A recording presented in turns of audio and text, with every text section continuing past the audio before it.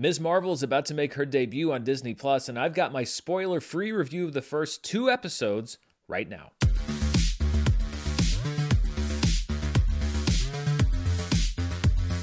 This review is brought to you by ExpressVPN. Go to expressvpn.com/Merle to get 3 extra months free, and stay tuned till the end of this review for more info. Hello everybody, and welcome to my review of episodes 1 and 2 of Ms. Marvel, which is making its debut on Disney Plus this week.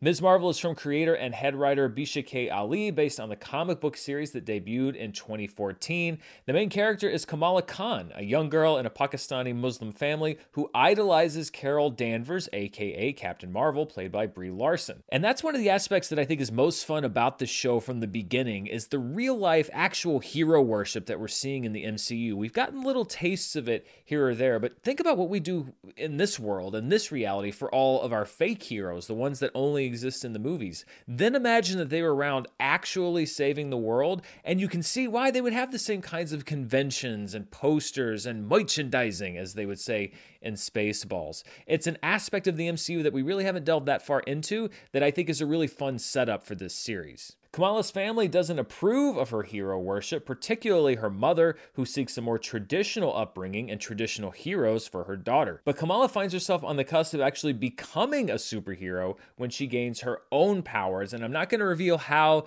in this review. It's been hinted at through trailers and other things. I will say that it is not tied directly to Captain Marvel. Through 2 episodes, the only real connection with Captain Marvel is the fact that Kamala Khan is a huge fan and takes her inspiration from Captain Marvel. There's no direct canonical lore connection as of right now. There's a lot to like about this show, but I think that the heart of it is Iman Vellani, who plays Ms. Marvel. This is her acting debut, and she's a real natural in this role. She is wholly believable as a young girl who's already overwhelmed with the life of a teenager, basically its own kind of double life. Then you add in the real double life of being a superhero and trying to figure out your powers, all of the different training. We've seen these beats in some movies and TV shows before, but Iman Vellani really does bring a lot to this character, which already has a lot going for it on the page. It really is an infectious energy, and one of my favorite moments in these first couple episodes is one where Iman Vellani does a song and dance to the Ronettes' Be My Baby, which is a great song from the 1960s if you haven't heard it. You probably have. It really does capture that kind of purity and infectious energy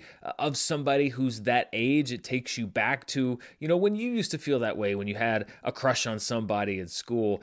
It's that experience, that lived-in experience in a weird way that only adults can have looking back, that translates so well about this show. Stylistically, I love how these first couple episodes are presented. You have things like texting sequences, which can get a little banal if you just have the little bubble on the screen. Instead, it incorporates things like neon signs and practical elements to show what people are saying to each other. There's a lot of interaction between live action and animation, not like in a Who Framed Roger Rabbit way, but just different kinds of media that are mixed together, especially when you're kind of establishing the show, that I thought was really well done. And then there's even things like where cameras are placed, the placement of the camera inside of a locker during a school scene that kind of freshens up some of these settings that we've seen before. Marvel has been criticized often, I think sometimes rightly and sometimes wrongly, for having a kind of look, a general look that doesn't allow their movies to distinguish themselves. I think that they've really improved on that with the TV side of this, and this is a very distinctive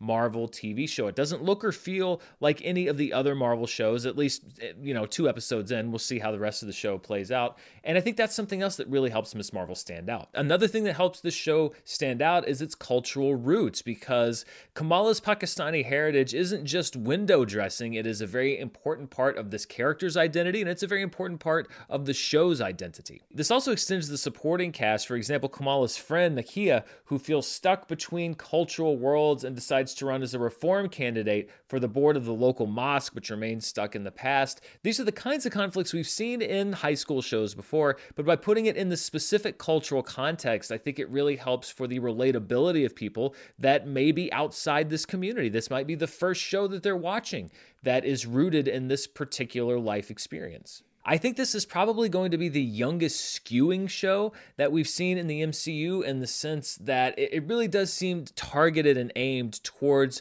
a younger audience in the way that WandaVision and Loki and Moon Knight were not. Those were kind of targeted towards the older Marvel crowd. I've often said as a critic that part of my job is to walk into things objectively, so I try to set aside my expectations or lack of expectations when I walk in the door, and I did the same with Ms. Marvel. But just as a real person, and honestly as an MCU fan, this was not one of my most anticipated upcoming entries into the Marvel Cinematic Universe. A lot of it has to do with the fact that I just wasn't particularly a big fan of the Captain Marvel movie. It's one of the Marvel movies that I did not give a positive review to when it came out. I didn't hate it, I just felt that it kind of fell flat for me.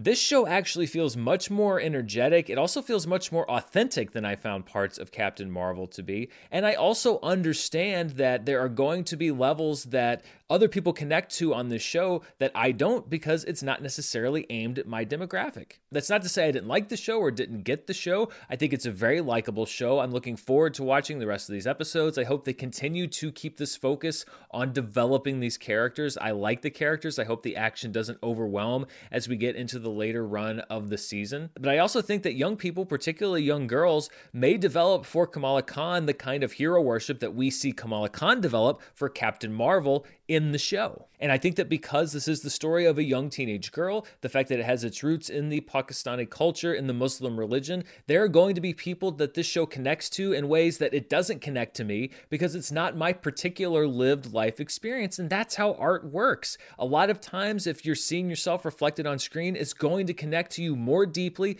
and in different ways. And I think that's great. In other words, yes, I liked Ms. Marvel, but I think for a big chunk of the audience, you don't need a 39-year-old white guy to tell you what works about this show, because you're going to discover connections that even I didn't find. So based on these first 2 episodes, it is a recommendation for me from Ms. Marvel. Again, it is younger skewing. It feels a lot more like a high school teen drama. I guess the closest would probably be the first 2 Spider-Man movies with Tom Holland. I still think that a lot of MCU fans are going to enjoy this show, and we'll see as the episodes progress how it ties into the larger universe. But for now, I'm really just enjoying getting to know these characters and look forward to the future stretch of episodes so that I can get to know them even more. So that's a thumbs up for me so far on Ms. Marvel. What do you think? Are you looking forward to the show? Is it not something that's necessarily in your wheelhouse? Let me know down in the comments below. And before we go, I'd like to thank the sponsor of today's show, ExpressVPN.